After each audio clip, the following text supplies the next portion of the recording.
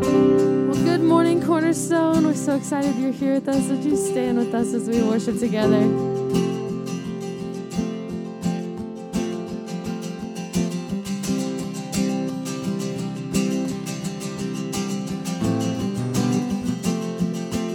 Sing, let praise.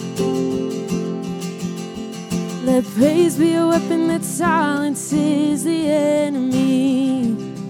Let praise be a weapon that conquers all anxiety. Let it arise. Let praise arise. We sing your name in the dark and it changes everything. We sing with all we are and we claim your victory. Let it arise.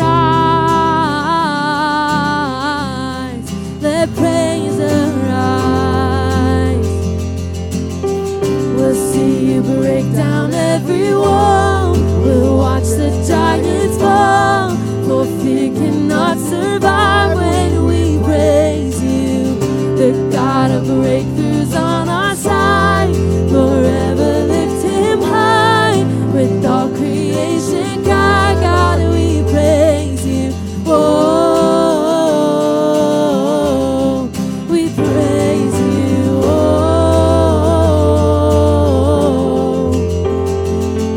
let faith be the song that overcomes the raging sea. Let faith be the song that calms the storm inside of me. Let it arise. Let faith arise. We'll see you break down every wall. We'll watch the giants fall. For fear cannot survive when we praise you. The God of breakthroughs on our side. Forever lift him high. Let all creation cry, God, we praise you. Oh, we praise you. Oh, this is what living looks like. This is what freedom feels like. This is what heaven sounds like. We praise you, we praise you. This is what living looks like. This is what freedom feels like. This is what heaven sounds like. We praise you, we praise you. This is what living looks like. This is what freedom feels like. This is what heaven sounds like. We praise you, we praise you. This is what living looks like. This is what freedom feels like. This is what heaven sounds like. We praise you, we praise. We'll see you break down every wall. We'll watch the giants fall. For fear cannot survive when we praise you. The God of breakthroughs on our side. Forever lift him high. With all creation cry, God, we praise you. We'll see you break down every wall. We'll watch the giants fall. For fear cannot survive when we praise you. The God of breakthroughs on our side. Forever lift him high. With all creation cry, God, we praise you. Oh, we praise you. Oh, we praise you. Oh, we praise you.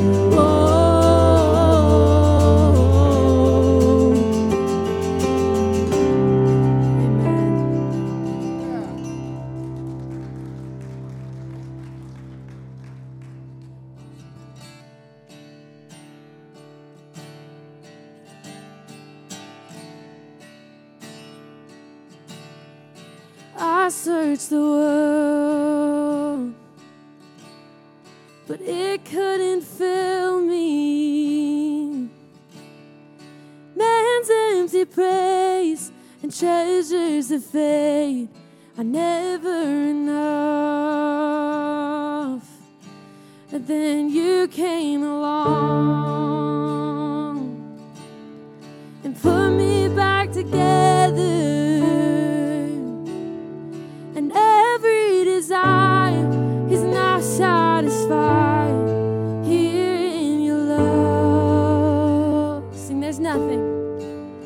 Oh, there's nothing better than you, Lord. There's nothing better than you, Lord. There's nothing. Nothing is better than you.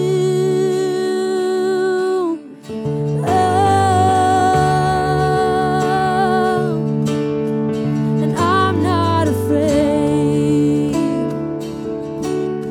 to show you my weakness, my failures and flaws. Lord, you've seen them all, and you still call me friend. 'Cause the God of the mountain is the God of the valley, and there's not a place your mercy and grace won't find me again. Oh, there's nothing better than you, Lord. There's nothing better than you, Lord. There's nothing. Nothing is better than you. Oh, there's nothing better than you, Lord. There's nothing better than you, Lord. There's nothing. Nothing is better than you. Oh,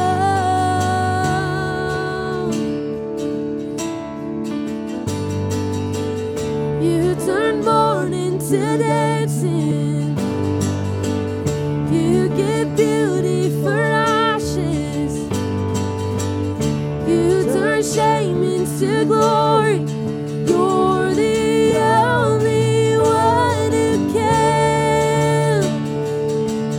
You turn mourning to dancing. You give beauty for ashes. You turn shame into glory. You're the only one who can. You turn graves into gardens. You turn bones into armies. You turn seas into highways. You're the only one who can. You're the only one who can. Oh, there's nothing better than you, Lord. There's nothing better than you, Lord. There's nothing. Nothing is better than you. Oh, there's nothing better than you, Lord. There's nothing better than you, Lord. There's nothing. Nothing is better than you. Oh, you turn graves into gardens. You turn bones into armies. You turn seas into highways. You're the only one who can. You're the only one who can. You're the only one who can.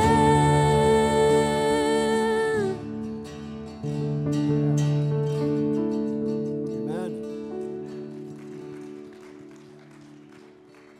You know, be pretty interesting to see bones into armies. I can't imagine what Ezekiel witnessed in that vision. be pretty scary to see a bunch of bones just rise up and then the flesh kind of comes, kind of like a poltergeist type of scene. But, I'm hoping that in heaven there will be this gigantic theater where we can go back and we can play parts of history and actually see the graves turn into gardens and to see the seas turn into highways when the Israelites passed through the Red Sea, and to see all the things that led up to our time before him. But what is really cool is to know that the chorus of this next song are straight from Scripture. And we talk about Ezekiel watching the bones come to life, but we get to read John and his vision of what Revelation and how it unpacks. And in Revelation 4, the second half of verse 8, are the words, "Holy, holy, holy is the Lord God Almighty, who was and is to come." Now they may be sung now in heaven, but we know we're going to sing them together before our Lord. And what a rich moment to realize, and I want you to think about that. Many of the words in this next song are straight out of Scripture and Revelation, and it's a time when we get to stand before the throne with all the angels, the creatures, the elders. I mean, we are all there together enjoying the presence of the Lord, and we get to sing, "Holy, holy, holy is the Lord God Almighty, who was and is to come."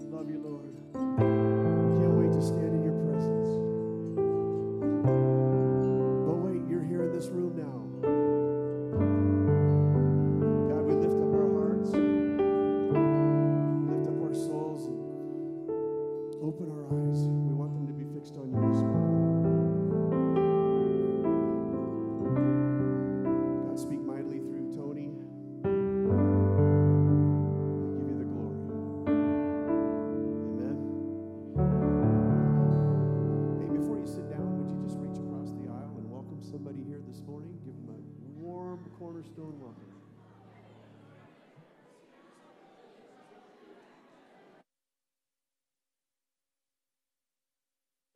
Hi, I'm Jessica. Dylan, nice to meet you. Nice to meet you.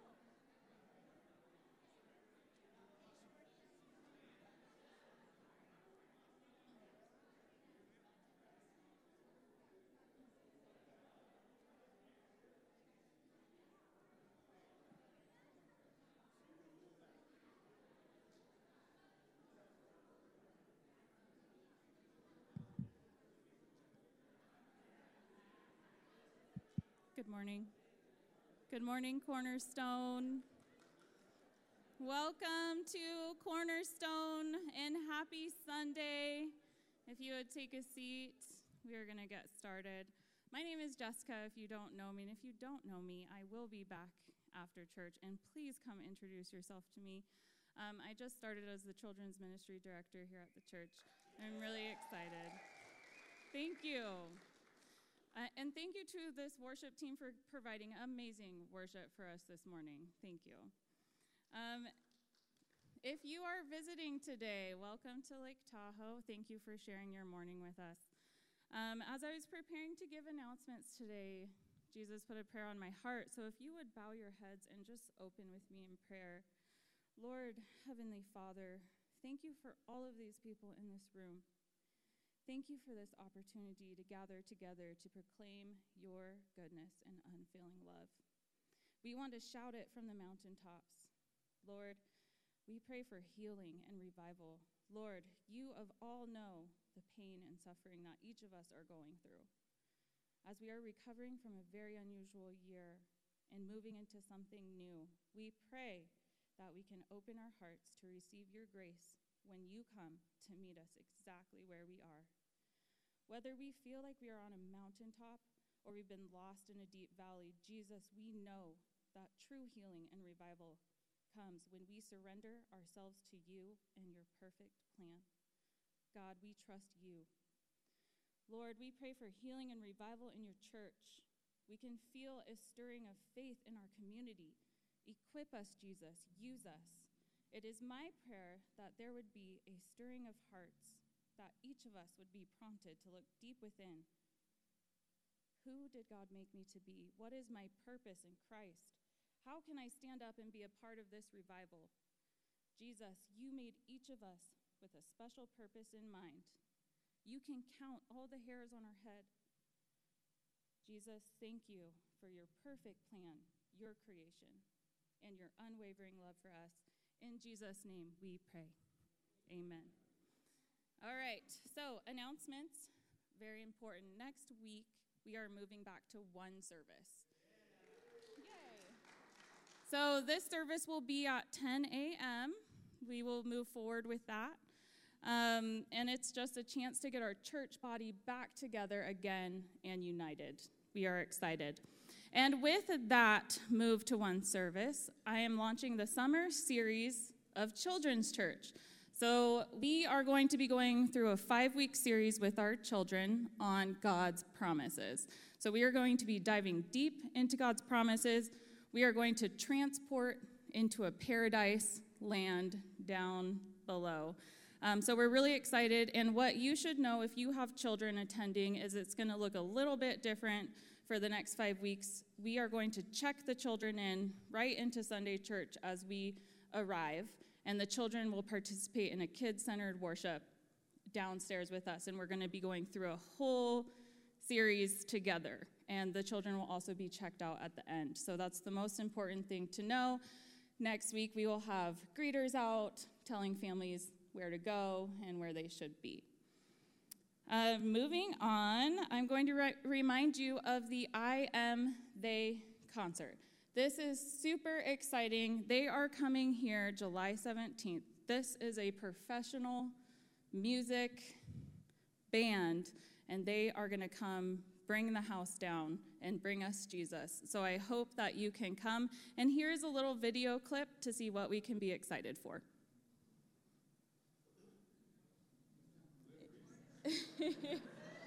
At least they look good.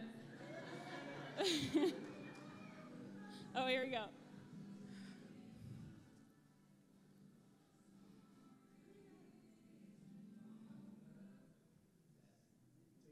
That's okay. We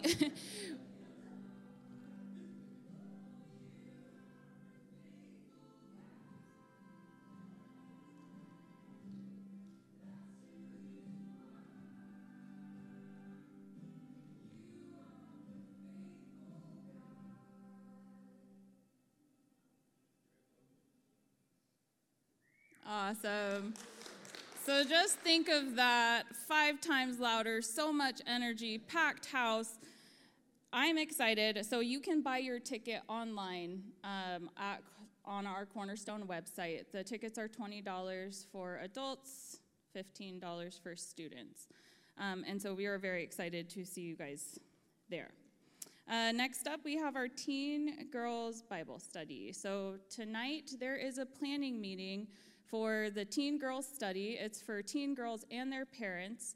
It's going to be at Preston Field Park, and this is a planning meeting. You're going to plan on what study we're going to dive into, and you can plan to see what dates and times work best for everybody.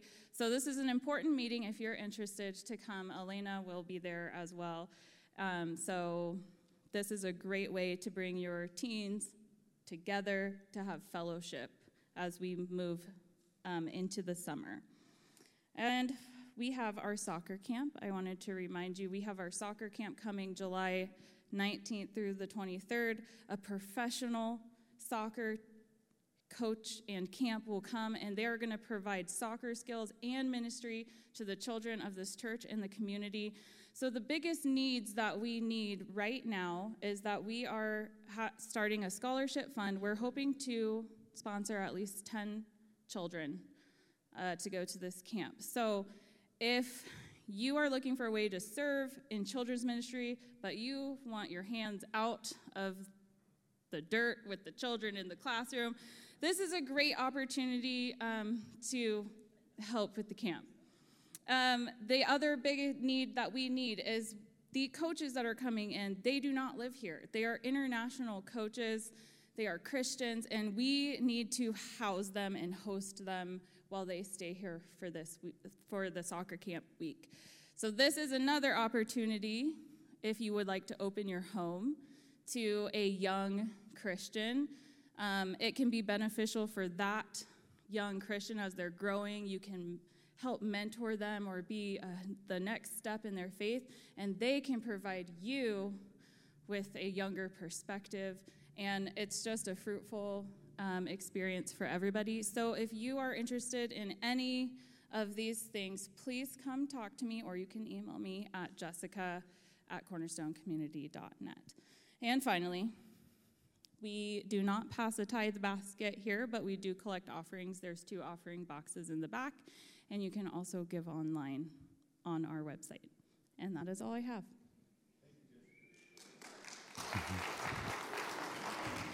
Thank you. Good morning. Good to see you guys. Driving up today, going by the lake, it was like glass. And seeing people out there on their kayaks. What a great day this is going to be if you're headed down to the beach afterwards. Well, I'm excited because finally we're in Romans chapter 12. I've been waiting to get there for months. And not that, Romans 1 through 11 is an incredible section of Scripture as it presents to us the truths of the gospel. But as we're going to see in a minute, Romans chapter 12, verse 1 opens up with therefore. And so now we're going to look at the ramifications of this glorious gospel and how do we respond to it. So let's just start with some prayer, and then we'll jump into Romans chapter 12. So open your Bibles up if you would. But Father, we thank you for this opportunity this morning that's already gone on, and I hope, Lord, that you have been honored. And that as we've lifted our hearts in song to you, that you were pleased, Father. That's our prayer this morning. And Lord, now guide us in your word. Teach us, convict us, encourage us, whatever we need, Lord. Show us what you have designed for us as a response to the gospel that we've been learning about. Thank you, Father. We ask all of this for Christ's sake. In his name, amen. So, we're going to look at Romans. All we're going to do is 12, 1 and 2 verses. And that sets us up for the entire rest of the book. So this is a time where, therefore, let me read to you the first verse. And the first section is present our bodies as a living sacrifice to God. That's verse 1. And verses 1 and 2, I have put in my own translation. So I don't want to sound arrogant, but as I looked at all the different translations, about 4 major translations, I saw something, I like that, I like that, I like that. And so I brought them together in a way that communicates what I think is the best way to communicate these verses. So usually I use the ESV. Everything else we're using today will be the ESV. But let's look at verse 1 of Romans 12. Therefore, I appeal to you, brothers and sisters, by the mercies of God, to present your bodies as a living sacrifice, holy and pleasing to God. This is your reasonable response of worship. I just want to walk through that verse and just pick it apart. So he says, therefore. Now, there's this old cliche in Bible studies. When you see the word therefore, you have to ask what it's there for. Hey, you got it. Now, I see some groaning in the back, too, now, by my humor.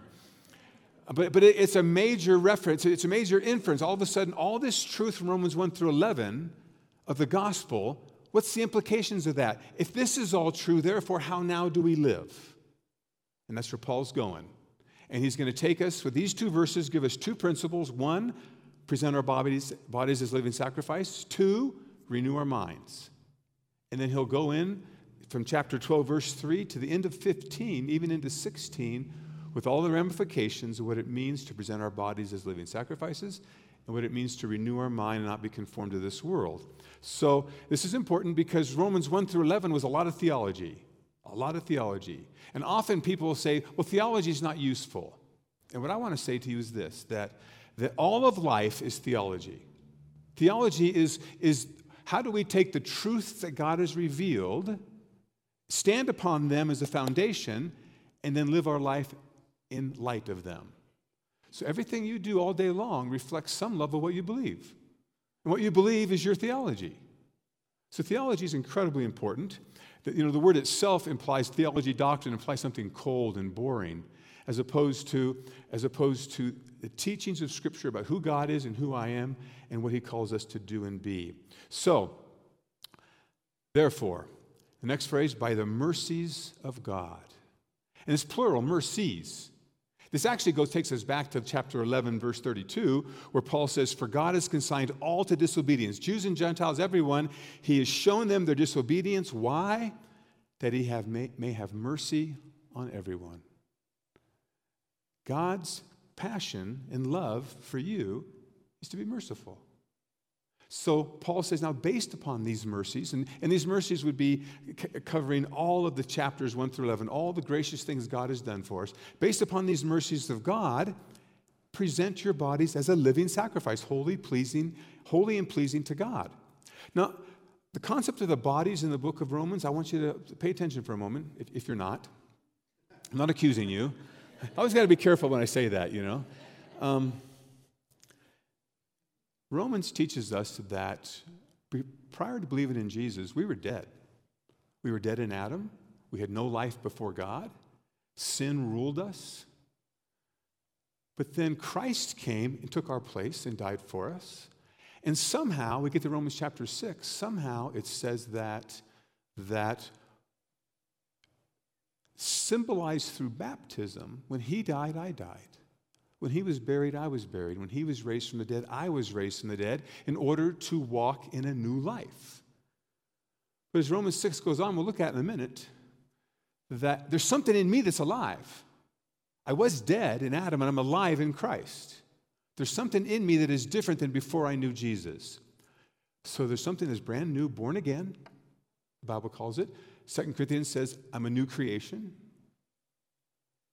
But there's also something about me that is still dead and needs to be redeemed, and that's my body. My body is dying, and so is yours. And at the resurrection, it will be made alive. Then my salvation will be complete. So you understand so far from Romans, we know that there's something about me that's alive, whether we call it our soul, our spirit, whatever it is. I am alive to God now. I have a relationship with Him. But I, Tony Slavin, live in this dead body of mine, this body that is not made alive yet, that is still decaying and going to the grave, and has certain passions that are contrary to the will of God. So he says here, present your bodies as living sacrifices. Now, the idea of a living sacrifice, what happened in the Old Testament? They would take a body of what?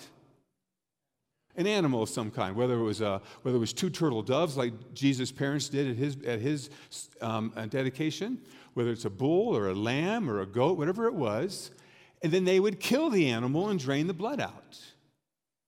So what Paul is saying here is that system is done. That system of worship is done. Now we're going to see here as I translated your reasonable act of worship is to present your body as a living sacrifice. Not that you kill your body and offer it to God, but you take your body and you present it to God and say, God, I'm going to use this body as an instrument for your glory and honor, as a living sacrifice. Let's go back to chapter 6, and then we'll jump back to chapter 12 and finish that verse up. But go back to chapter 6, and look, I'm going to start in verse 11. I'm not sure if I have a slide for verse 11. I think I started the slide at verse 12. But let's look at 11 and walk through 14. As Paul, in chapter 12, Paul is simply reiterating what he taught us back in the 6. So he tells you this, you Christian, you must consider yourself dead to sin and alive to God in Christ Jesus. That's what you are. Sin's not your master anymore. You're dead to sin.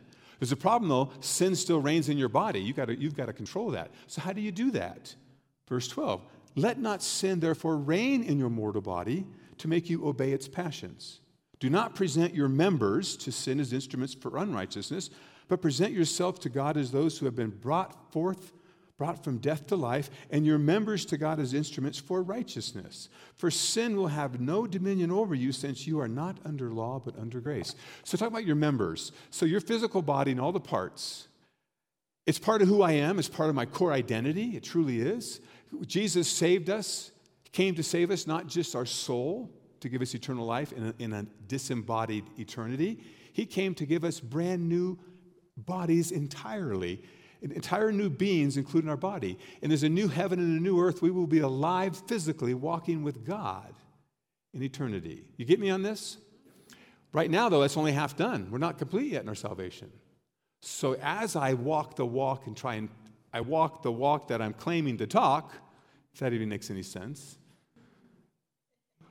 I now have to control this body and present it to Him as an offering, as an act of worship. So I want you to think about your daily life and how much your physical body trips you up. Some of the cravings you have, some of the passions we have. Some of these things are actually gifts from God that we distort. Well, you know, sexuality, for instance, we'll talk about more in a moment, but the idea of sexuality, this physical body, God designed me as a sexual being for the purposes of honoring my wife and having children. But what did we turn it into? Pure selfishness. So what happens in this fallen body when all of a sudden those thoughts and desires come up? What do I do with that? Well, I can choose to present my body to those desires and go down this road of a selfish, sinful, sexual life. Or I can say, God, now you've created me for something different. And take those thoughts in this body, and I know this is a little more than you want to hear today, but go present myself to my wife. And say, we need to honor God with our bodies and in our love for one another. So that you can pick any category in life and how your body's involved, and you have a choice. Present it to sin as an instrument of unrighteousness, or present it to God as an instrument of righteousness. And by the way, that word instrument can be translated weapon. A weapon used for righteousness. In God's hands, our physical bodies submitting to Him to be used for His purposes. Romans 12 is going to get that next week. We're going to see that very clearly next week. So, I did a whole sermon on Romans 6. Go back and check that sometime in eternity past. We did that. I don't remember what it was. Then he says, this is your reasonable response of worship. That this phrase here, the ESV calls it your spiritual worship. This idea of presenting my body is your spiritual worship. The New English translation, it calls your reasonable service. The NIV calls it your true and proper worship. So all these different translations, that's what made me say, you know what, I'm gonna figure out what I think it means, and we'll find the translation that best communicates what I think it means. Because the word here that is translated as spiritual or reasonable is the Greek word logikon. And we get our word logical from it. And I don't know where they get the translation spiritual from this word, because often in English today, this isn't biblical. This is modern English usage of words. When you think of the word spiritual, often it's pitted against being logical. You think of spiritual, it's the contrary of rational. And so the word spiritual here doesn't communicate what's behind the word in Greek, that what has God done for you? If we were to rehearse the entirety of Romans 1 through 11, we'd see all the things that God has done for us. And at the heart of that is sending his son to take our sins on the cross and to die for us, to give us life. So what Paul is saying here, you presenting your bodies as a living sacrifice, this is your rational, this is your reasonable act of service. This is your reasonable response of worship. It should flow right from you that what God has done for me to save me, my response needs to be to use this body to honor him. It's a reasonable response. Now we have this word worship and service. And again, when you think of service and worship, do you think of two different things? They're not words that really relate to the same thing to me, but biblically they are. This is a word that comes from the Old Testament that is focused on the sacrificial system. And all through the Old Testament, God says this to his people: do not serve other gods, but serve only me. And by saying that, he's saying, do not worship other gods. Do not make sacrifices to other gods. Only make sacrifices and worship me. And so the concept in the Old Testament of serving God and worshiping God are identical. And the word that is used here is translated two different ways. I've chosen the word worship because we sometimes reduce worship to what we just did for the first 20 minutes, singing. And that is a beautiful form of worship. But I would suggest to you, just like theology reflects all of life, worship reflects every breath you take. Let me say it differently. Every breath you take can be and should be an act of worship. Serving God is the idea of taking this body, using it for the purposes of his glory, whether that is some major, incredible thing that the whole world says, wow, isn't he wonderful? Or something no one ever sees. They're all acts of worship to our God. All that in verse 1. Now notice what it says there in verse 12. This living sacrifice is holy and pleasing to God. The idea of holy, the Old Testament sacrificial system, you couldn't take the goat or the sheep that, it was old and had all these scars and scabs, and I don't want it anymore. I'll just offer it to God. He says, no, you bring me that perfect specimen, that unblemished lamb, the one that's important to you, you offer to me. So now he's translating that to our bodies. We live a body that, we take this body, we live a holy life, and we offer it to God. But then it says pleasing to God. So in your notes, I put a thing, this excursion. Do I need to worry about pleasing God? This is important to me because I've heard so many people say, it doesn't matter how you live, by definition, you are pleasing to God. And because he was so pleased with you in your sin, he sent his son to die for you. I don't want to deny any of that. But I want you now to think of a parent-child relationship. He is our Heavenly Father, we are his children. If you're a parent here today, do you take delight and pleasure in your children just because they're your children? Help me out. Yes. Okay. Are your children always living a life pleasing to you? Okay, same thing with us and God. Same thing with us and God. Of course, God is pleased to have you as his child. He sought you out. He pursued you. You didn't pursue him. He chose you. You didn't choose him. He came for you because he's pleased to pursue you and save you and make you his child. Now he says, now I've also changed who you are. I've given you a new heart. I've put my Holy Spirit within you. Now live that life that I've made you to be.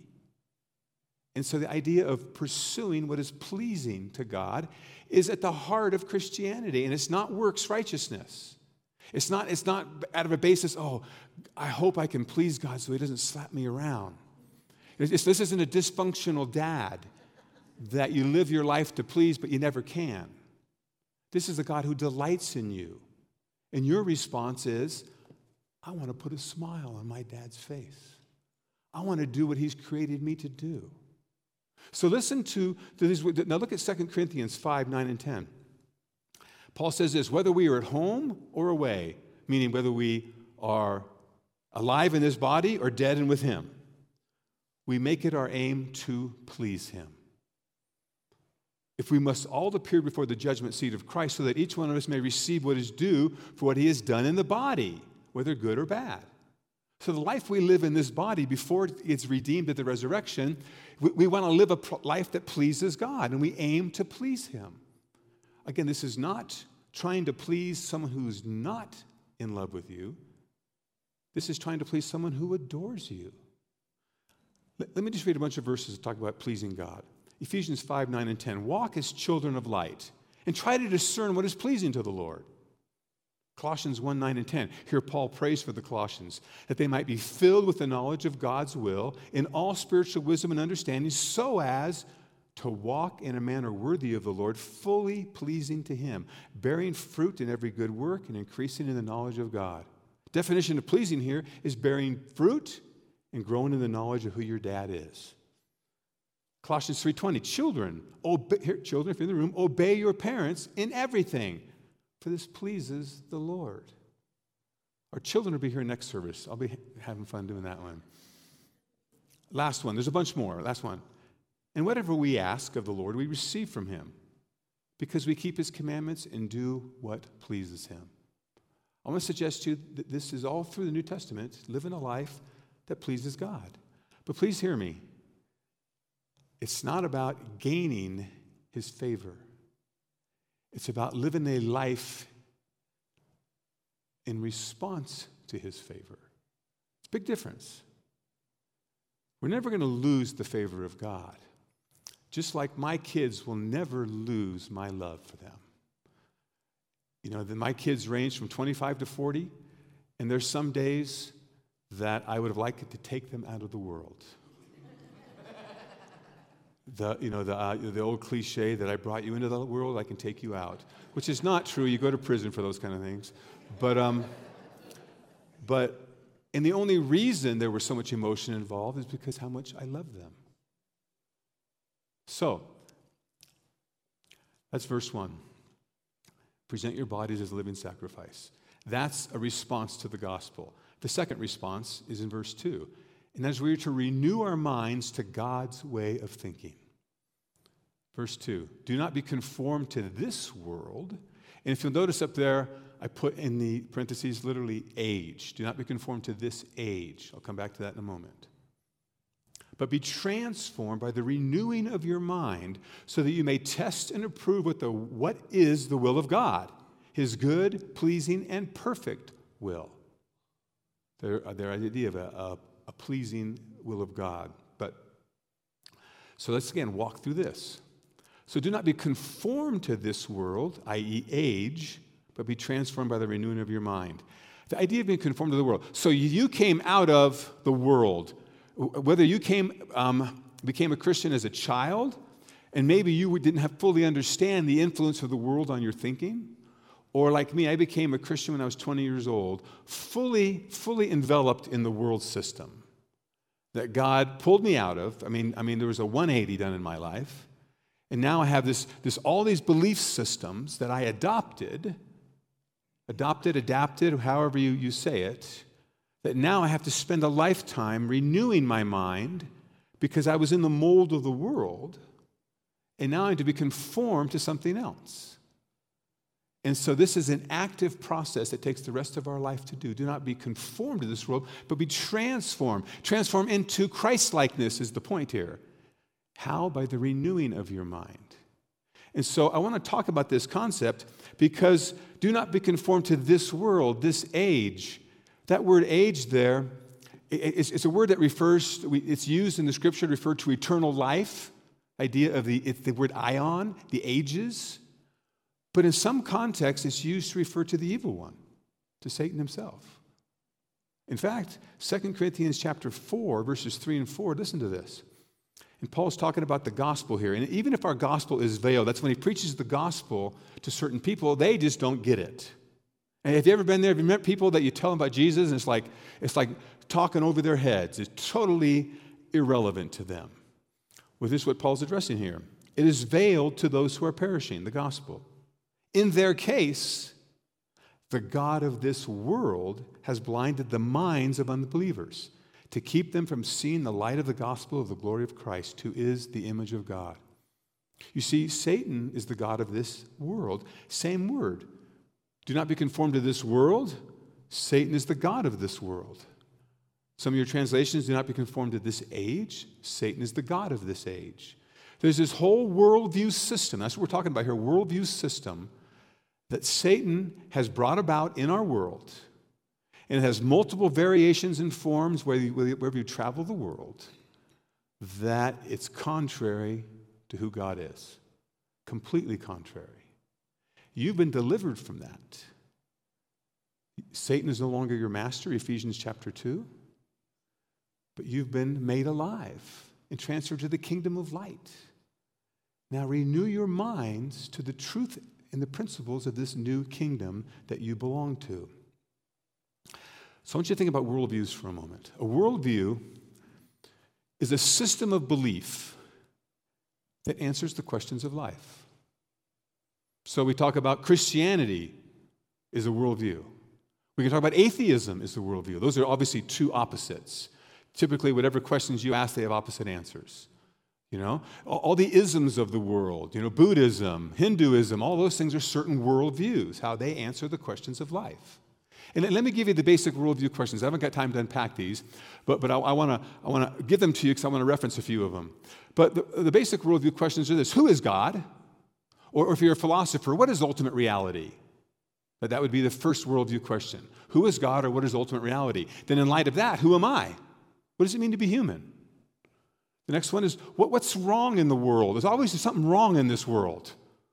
What is that wrong, and what's its causes? The next one is, what is the solution to that? So as Christians, we say we have a great God. He's a personal God, Father, Son, Holy Spirit. I am made in His image, designed to reflect His glory in the world, but yet I chose something different. The problem is sin. And all the ramifications of that sin has brought devastation to our world, and Satan's right in the middle of it. And what's the solution to our sin? The cross. That's right. And you can take these and just expand them out. The next one is, what is right and wrong? Where do I find out ethics and the foundation for it? After that is, what is my purpose in this world? Do I have a purpose when I wake up each day? Is there meaning? If I'm an atheist and there is no God, there's not much meaning unless I make it myself. Okay, now the last one is, what does the future hold? So those 7 worldview questions: who is God? Who am I? What's the problem in the world? What's the solution? What is right and wrong? What is my purpose? And what does the future hold? Every worldview must answer those questions. And they do. And you have answers to every one of them. You may not be fully certain of them all, and it may be subconscious, your answers to them.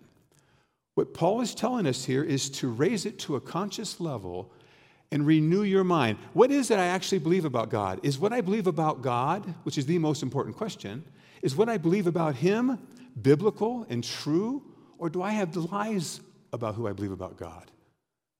A minute ago, I talked about one potential lie. God's not pleased with you, so you better earn it. That's a lie. A lot of Christians feel that way. Well, I don't deserve His love. That's the beauty of it. You don't deserve it, and He's lavished it upon you. And guess what? It's not dependent upon you, it's dependent upon Him. What if God's love was dependent upon your behavior? Yeah, let's give up today. So those are the things. What do we believe about God?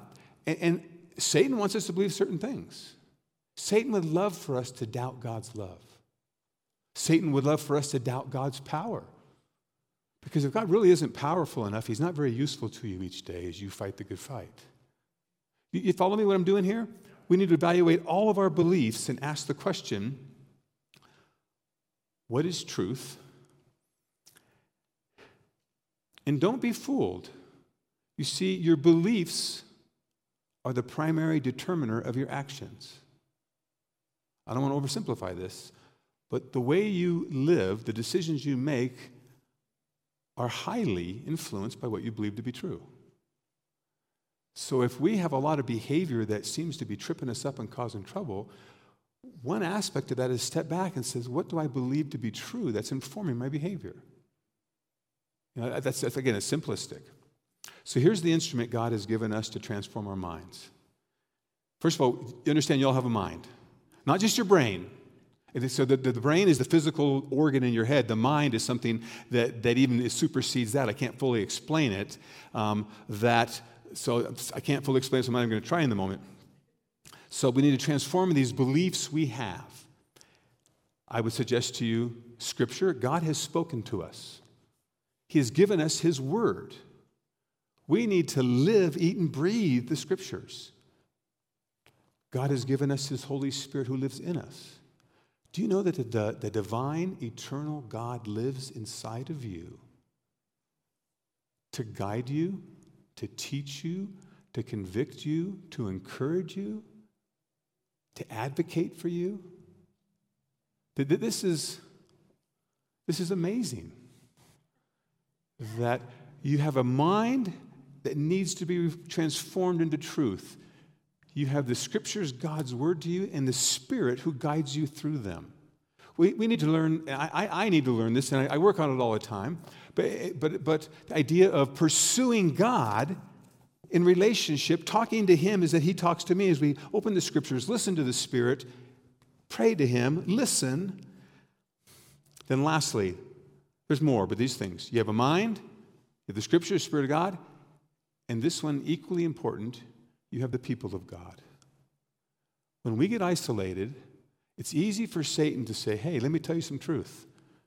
Well, that sounds pretty reasonable. And if I live isolated away from the people of God, there's no one there to challenge me. There's no one there to say, Tony, let's talk about this.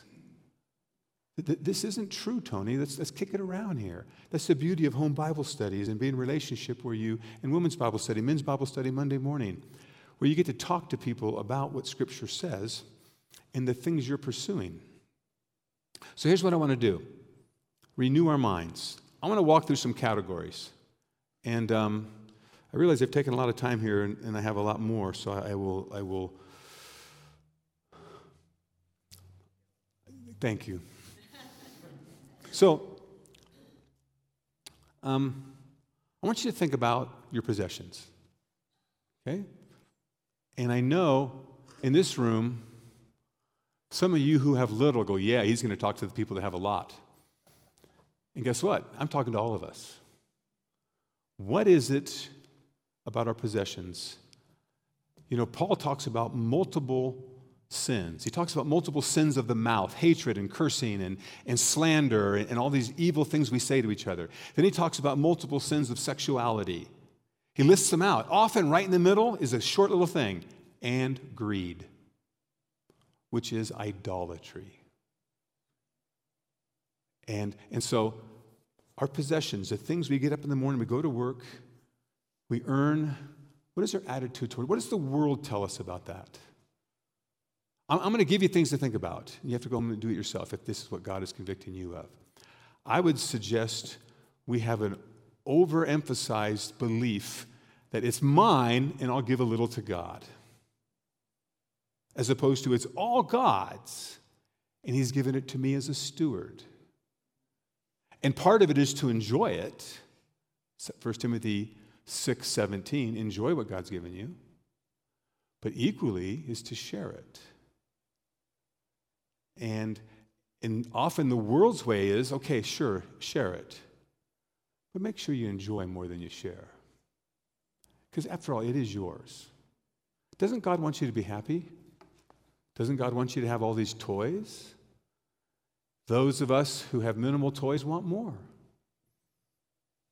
So I need you to rethink, talk to God about why, and everyone in this room at some level has more than they need. Everyone. Why did God give me more than I need? What does he want me to do with it? This plagues me. I'm serious, it plagues me. Because I don't want to get too much into my odd thinking. But if I'm an instrument in God's hand for his glory, God, I spend an awful lot of time worrying about what I have and don't have. I look at my retirement account way too much as opposed to trusting him. So this one is first on my list because it's the one I'm working through the most. Did God bless you so you can get extra money so you can retire and play the rest of your life? I think that's unbiblical. But he certainly blessed you so you can be a blessing. So, next one, sexuality. Quickly. The scriptures teach us this. That God, Genesis 1 and 2, Genesis 2 primarily, God brought together a man and a woman, made them one, that's marriage, and they produced children. The scripture takes marriage, sexuality, and children in their package deal. What's the devil done with that? Completely separated them as three distinct entities that you can fully enjoy a sexual life and not worry about marriage or children, because we can solve the children problem. See, I can just live with my girlfriend. I don't need to marry her. It's always funny when people tell me, well, we don't need a piece of paper to show our love. We're married. And it's okay, so then you break up. Are you divorced now? Nobody who lived with their girlfriend or boyfriend then breaks up calls themselves divorced. But they're rationalized that they were married. See, don't deceive yourself. That's Satan's way of thinking. So we need to rethink sexuality and its purpose in confines of marriage and children. Let me get into more controversial for a moment. And I'll get in trouble with this, and it's okay. 150 years ago, a man named Karl Marx came up with a system of economics that became full-blown in socialism to communism. And part of that economics was based upon a class-based theory. And that class-based theory is you have two groups of people. You have and I never can say the word well, the bourgeois, I can't even say it. Those people. The upper echelon of the wealthy that own the businesses, the capitalists. Then you have the proletariat, who are the workers. And he saw this as unjust. And so he believed in a system of revolution where the proletariat rises up and takes over the owners and takes away what they have, and that creates a socialistic and ultimately communistic culture. So this is all new. We saw how this panned out in Russia, in China, in Cuba, South America. It didn't pan out well. Okay, I'm a novice at this, so I'm not here arguing one system of economics better than another. But history says it didn't pan out well. But that system, though, of we have the oppressors called the owners of businesses, and all the workers are the oppressed. You hear me? That has a new expression today. It's called critical race theory. And it is the idea of those with less melanin in their skins are the oppressors, and those with more melanin in their skins are the oppressed. And by definition, the oppressed must rise up to take over the oppressors. So critical race theory is not biblical justice. Critical race theory is not an expression of the civil rights movement of the 60s. It is Marxism taken from class struggle to race struggle.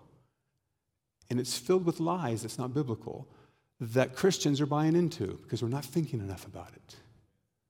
We're not thinking enough about it. I want you to listen to something here.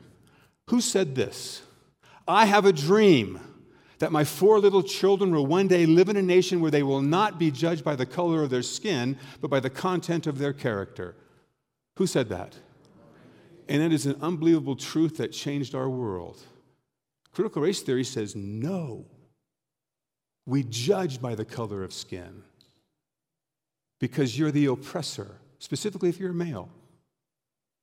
So I don't like to get terribly political in these sermons, I really don't. But this is a worldview that is going from our colleges, where it's been for 50 years, into our schools, right down into kindergarten and first grade, where little kids who are white are being told they're oppressors, and by definition, racists. And folks, this isn't true. Can white people be racist? Yes. The world has tons of examples of it. Can some of us have issues we need to deal with where we think we're superior to another race? Yes. And that's how we deal with biblically, understand what the body of Christ is, that God has saved people from every tribe, tongue, nation, and people group, and all colors and creeds, and we are one. And no one gets to say I'm better than another. But that's not critical race theory. So folks, we need to raise our level of understanding and use our minds to evaluate things and approach it with biblical grace and kindness, and don't become the jerks we're accused of being. So another example that's just a little different, this whole woke cancel culture. We need to think through this. We need to put our minds to work and talk to God about it, read His Word, ask the Holy Spirit to guide us, talk to one another about this. Recently, a school in New Jersey, I just read about it yesterday, they decided to get rid of all names of holidays. Because you see, people are being offended by the names of the holidays. So now, in the school calendar, it simply says day off. Doesn't say Rosh Hashanah, it doesn't say Hanukkah, it doesn't say Christmas, doesn't say Thanksgiving, it just says day off. And here's what a lady named Doreen Roche, I don't know her, this is what the article said. She's one of the board members of the school board in New Jersey that did this. She said this: if we don't have anything on the calendar, any name on the calendar, we don't have to have anyone with hurt feelings and anything like that. So now stop with me now. So you got to think through this, a worldview. How do you live your life? So first of all, if you act out in a way that is offensive to somebody because you are offensive, it's on you if you're a jerk. You with me? If you're a jerk, it's on you. How I respond to it's on me. See, what this is saying is, this whole woke and cancel culture, is my offense makes you the bad person. You need to worry about whether I'm offended. You need to live your life not to offend me. And now, so again, parents, I remember my daughter. I raised boys, and then I became the stepdad of one 11-year-old girl. And way better behaved than all my boys. I had 15 teenage foster boys over a 4-year period. I raised 2 sons of my own, adopted one of my foster kids. My one daughter better behaved than all of them, but more drama than all of them put together. And she's beautiful. She turns 26 next month, and we have a great relationship. But I remember her saying to me, "You made me angry." And I said, "No, I didn't. I can't make you angry. You chose to be angry. I might be a jerk. I may have to deal and apologize for my actions, but you own your own emotions. Don't blame them on me. Do you want to live in a world where you have to own everyone's emotions and their response to you? But that's where the world's going in many ways. So we have to put our minds to work. How do we stop that? How do we live a life different? How do we teach our children different, our grandchildren different? Again, we have to come back to Christ-likeness and mercy and grace and gentleness and all this as we respond to people. But folks, our world is going to hell in metaphorical and real. And I think for a while I've kind of buried my head in the sand thinking, oh, it's not really that bad. And it is. So if we're God's instruments, if we're the weapons in his hands, we use these bodies to be used by him to serve people. Allow the Spirit of God through the Scriptures and one another, renew our minds to truth. Then we enter into this world that will hate us, but we bring a truth to it. You with me on this? Now, we're going to follow Paul's agenda, because Paul now takes these two principles of present your body as a living sacrifice and renew your mind, and he's going to apply it to multiple subjects that are affecting the Roman church. So we will deal with what he says, and then we'll do some exercises and what is different in our world today, possibly. So that's where we're going. That's why I'm so excited to be in chapter 12. Remember this, in our response, Paul and Peter both say, when you correct someone who opposes you, do it with respect and gentleness. That's Christ. But truth sometimes has results that hurts. So, Father, thank you for today. And Lord, to the degree that I represented your word true, burn it into our hearts and minds. Lord, if I did something wrong there, Lord, have your Spirit show people in this room. But most of all, God, remind us of who we are as your children, that you've pulled us into a relationship, that we walk with you and we talk with you. And give us a great, great desire to live a life that honors and pleases our amazing God. All these things we do through the Holy Spirit because Jesus died for us. In his name we pray. And everybody said, amen. Mm-hmm. Would you stand with us as we continue in worship?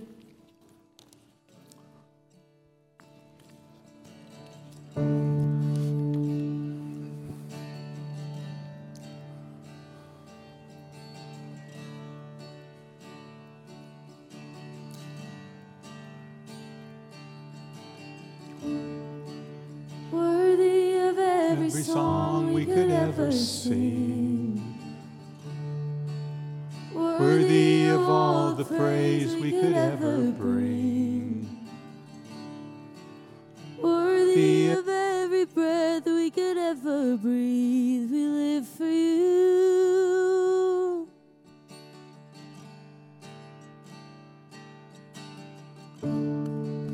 Jesus, the name above every other name. Jesus, the only one who could ever save. Worthy of every breath we could ever breathe. We live for you. Oh, we live for you. And holy, there is no one like you. There is none beside you. Open up my eyes in wonder. Show me who you are and fill me with your heart and lead me in your love to those around me.